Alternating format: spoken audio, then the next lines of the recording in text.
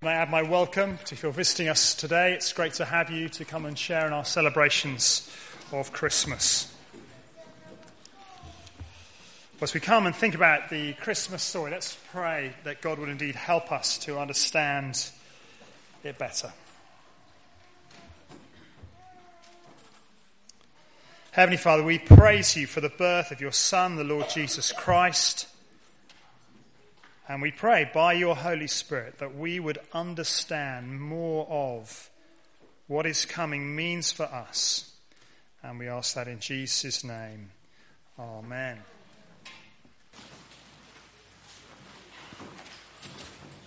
Well, I wonder what the longest journey you have ever been on was. I'm not talking about flying because that's cheating because you get in a plane, but the longest journey you've ever done over land. So I don't know whether you've done an epic sponsored cycle ride or a walk. I remember when I was a small boy, our school used to have to go on a sponsored walk and walk for 20 miles, which I was about 10 at the time. I remember it seemed to go on and on and on.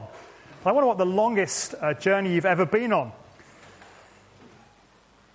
I was also very fortunate that when I was a student, my sister was living in China, and I went to visit that country, and I remember I think it was one bus journey went on for about 3 days, as we went to some remote part of China that we wanted to get to. I wonder what the longest journey is that you have ever done. Well, by any estimate, the journey that the wise men did, the Magi did, in order to visit the baby Jesus was an extraordinary journey. Josh, my things. The word Magi, it first originated in the area of Persia, although it had become wider usage by the time of the writing of Matthew's Gospel. But nevertheless, it seems that they probably travelled somewhere between 400 and 700 miles. And of course, this wasn't in a car or in a train or anything, but probably either on foot or, I guess, traditionally, they all seem to be riding on camels. And they estimate that would have taken anywhere between 2 weeks and 2 months, maybe even longer, in order to complete. This was no sort of afternoon stroll. This was no sort of leisure visit. If you're going to go on such a journey like that, you must have very, very good reasons in order to make the journey. And clearly they did. We're going to be looking at the passage that Simon read for us. It's on page 996 if you'd like to follow. Matthew chapter 2 on page 996.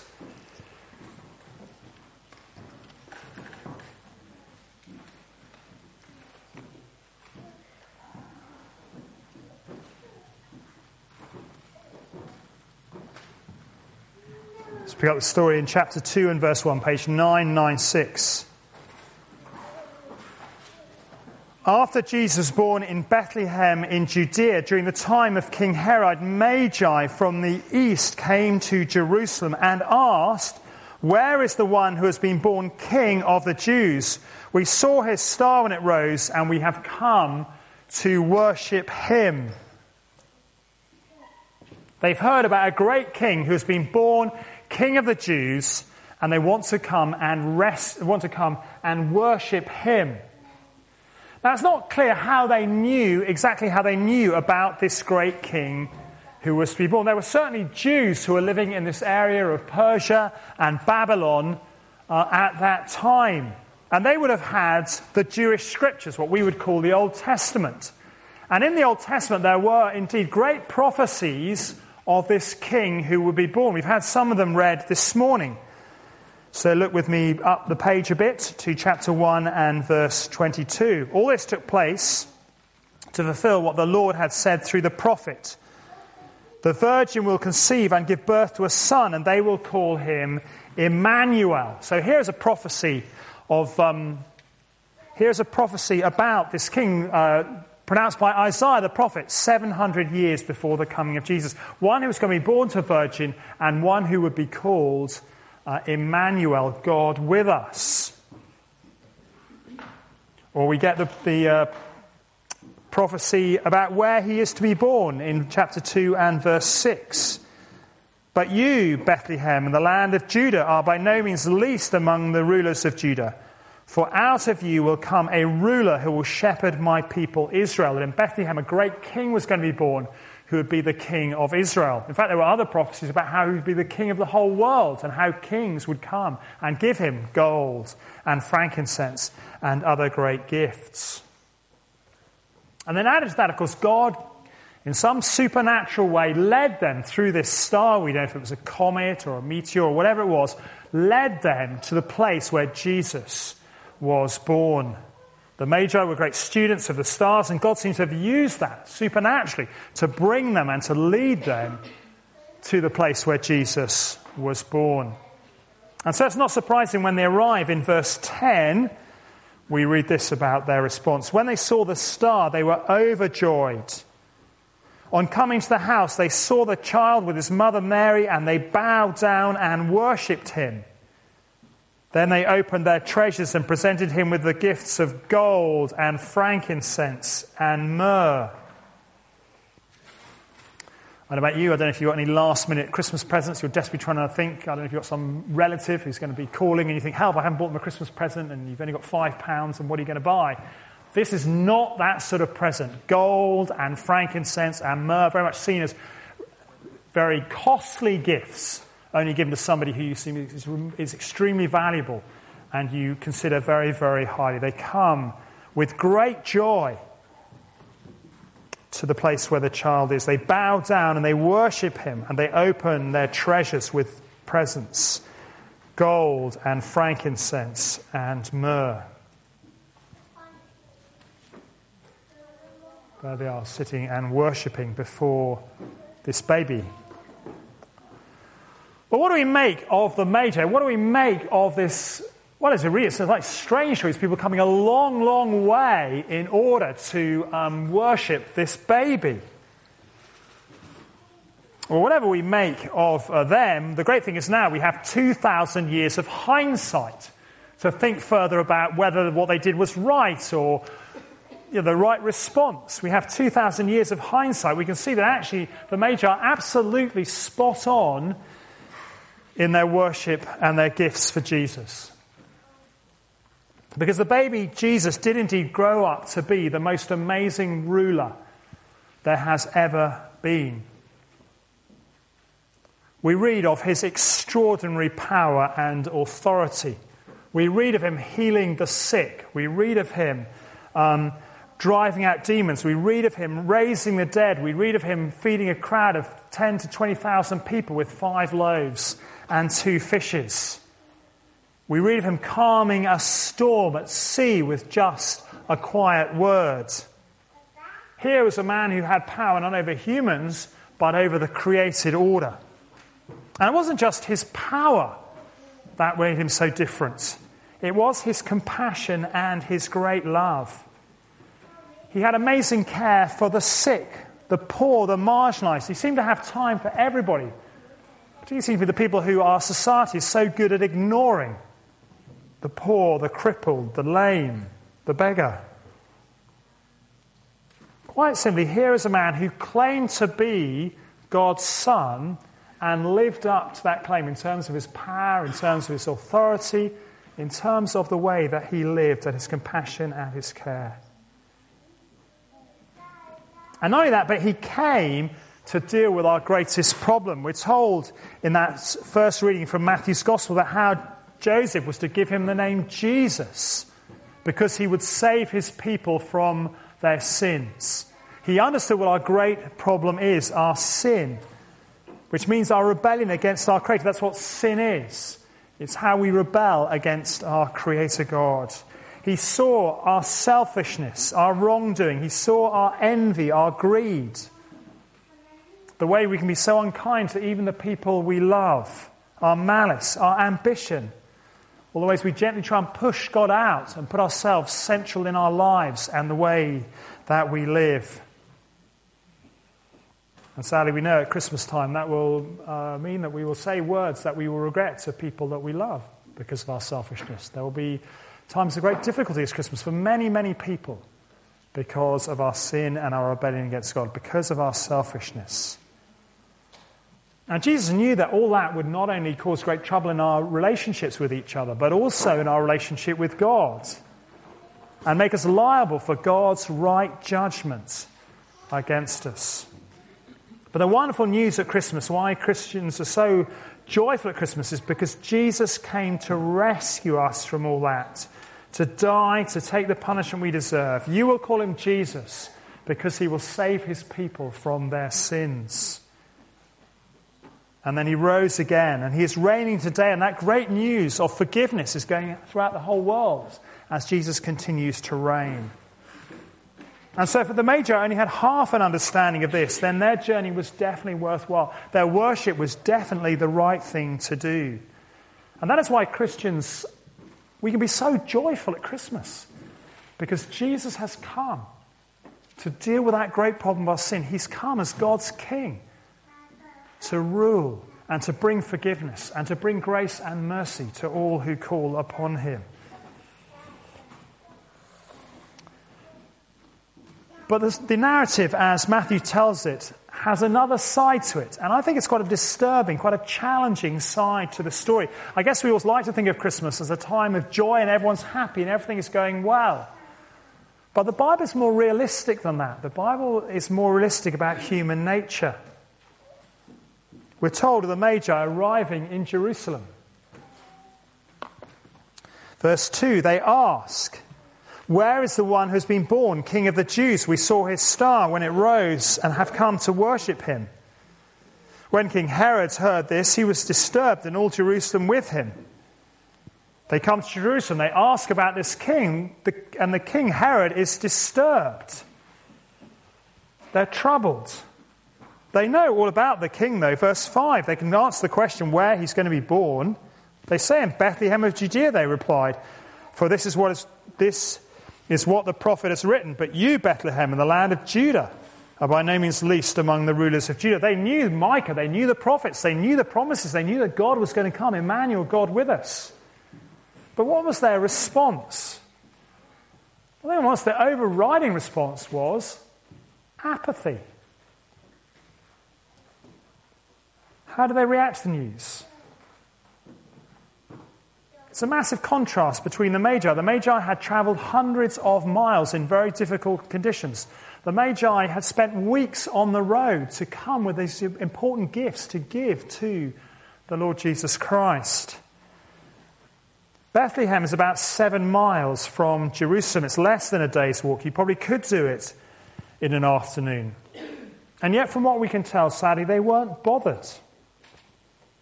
They didn't make the effort to find out, to investigate, to come and see if what the Magi said about this king was true.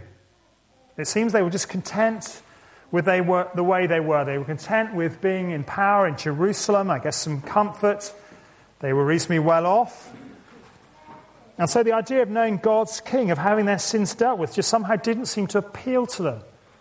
They couldn't be bothered to find out. And the really sad thing is, sometimes I can come across that similar attitude in Wanstead today. Many of you know we have a program of trying to go door to door in Wanstead, trying to visit people and offering them an account of the life of Jesus, one of the 4 Gospels, or just an opportunity to talk about who Jesus is and what he claims to be. And the sad thing is, often we get a good response, often we have interesting conversations, but sadly we sometimes talk to people who acknowledge that they've never really ever investigated the claims of Jesus Christ. They've never really made the effort to find out if his claims are true. Even though they've lived in a country where our history is saturated by Christianity, a country with, it seems, pretty much a church in every village and every town. Live here in London, a city with thousands of churches. I looked online, there are over 50 different English translations of the Bible that I could find without doing much effort this week. And yet somehow so many people, sadly, in our country are just happy with the status quo, content with their lives. Maybe it's a bit like the authorities in Jesus' day. Yes, they know a little bit about Jesus. They know about his claims. They know something of his life, his death, and his resurrection. And yet, if they're honest, they've never really investigated those claims. They've never really been with the Magi to say, is this really true? Is this something I'm going to live by? To see whether Jesus really can save us from our sins, he really can bring us back into relationship with God. And as Jesus grew up, that attitude of apathy and sometimes hostility increased. Come with me to Matthew chapter 8, over a few pages, on page 972. On page 972.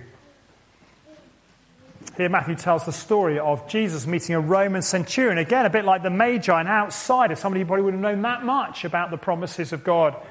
And yet he was willing to come to the Lord Jesus Christ. Chapter 8 and verse 5. When Jesus entered Capernaum, a centurion came to him asking for help. "Lord," he says, "my servant lies at home, paralyzed and suffering terribly." Jesus says he'll go with him, and the centurion says, "You don't need to, just speak the word, and that will be enough." And I'll pick the story up in verse 10. When Jesus heard this, he was amazed and said to those following him, "Truly I tell you, I have not found anyone in Israel with such great faith." He's again saying, sadly, there was so much apathy with people in Israel. "I say to you, truly I tell you, I have not found such great faith in Israel. I say to you that many will come from the east and the west, like the Magi, like the centurion, and will take their places at the feast with Abraham, Isaac and Jacob in the kingdom of heaven." What a glorious promise that is. Anyone can come from anywhere. Doesn't matter what they know about the Lord Jesus Christ, they can put their trust in the Lord Jesus Christ, they can come and be part of the great feast in the kingdom of God. That invitation is still open to anyone today to come. But then Jesus goes on, "But the subjects of the kingdom will be thrown outside into the darkness, where there'll be weeping and gnashing of teeth."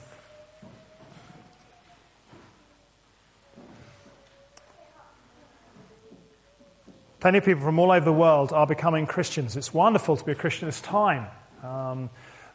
The gospel is bearing fruit. China, a country with very little Christian heritage, many thousands of people, millions of people are becoming Christians in China. But sadly, in many countries with long Christian heritages all over Europe, it seems sad it's often people can't really be bothered to look and see if Christianity really is true. They can't be bothered to go with the Magi, that 2-hour walk to Bethlehem, to see if what these claims about Jesus are true.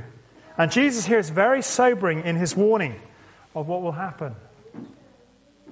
"I tell you, many will come from the east and the west and recline at the table with Abraham, Isaac and Jacob in the kingdom of heaven." What a glorious promise that is. All those people from China, Africa, South America becoming Christians,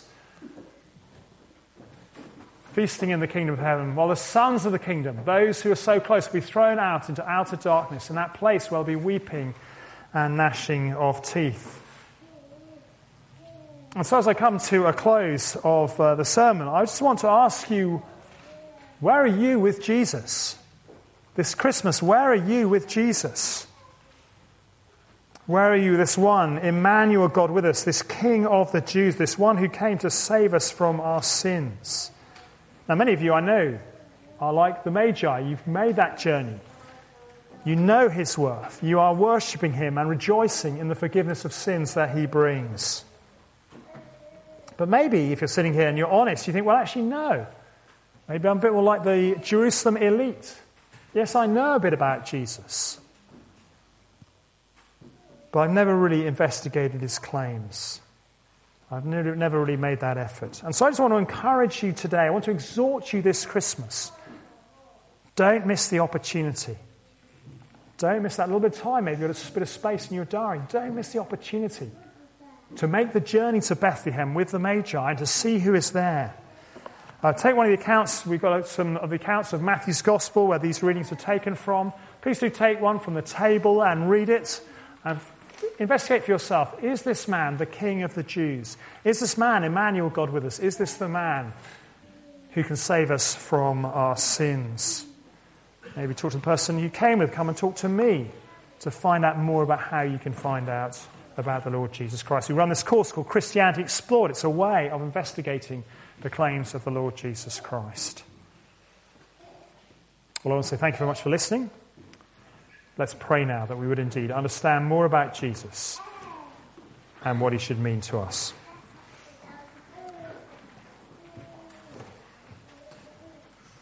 Heavenly Father, we praise you and we thank you so much for the Lord Jesus Christ. We thank you that he is God with us. We thank you that he came to save his people from their sins. We thank you for the way that you led the Magi to come and to worship him and to bow down to him. And we pray for us, Father, that we would indeed understand, along with the Magi, who the Lord Jesus is. At this Christmas and into the new year, we would indeed worship him as your Son, as Emmanuel, as the one who can deal with our sins. And we ask that in his name and for his glory. Amen.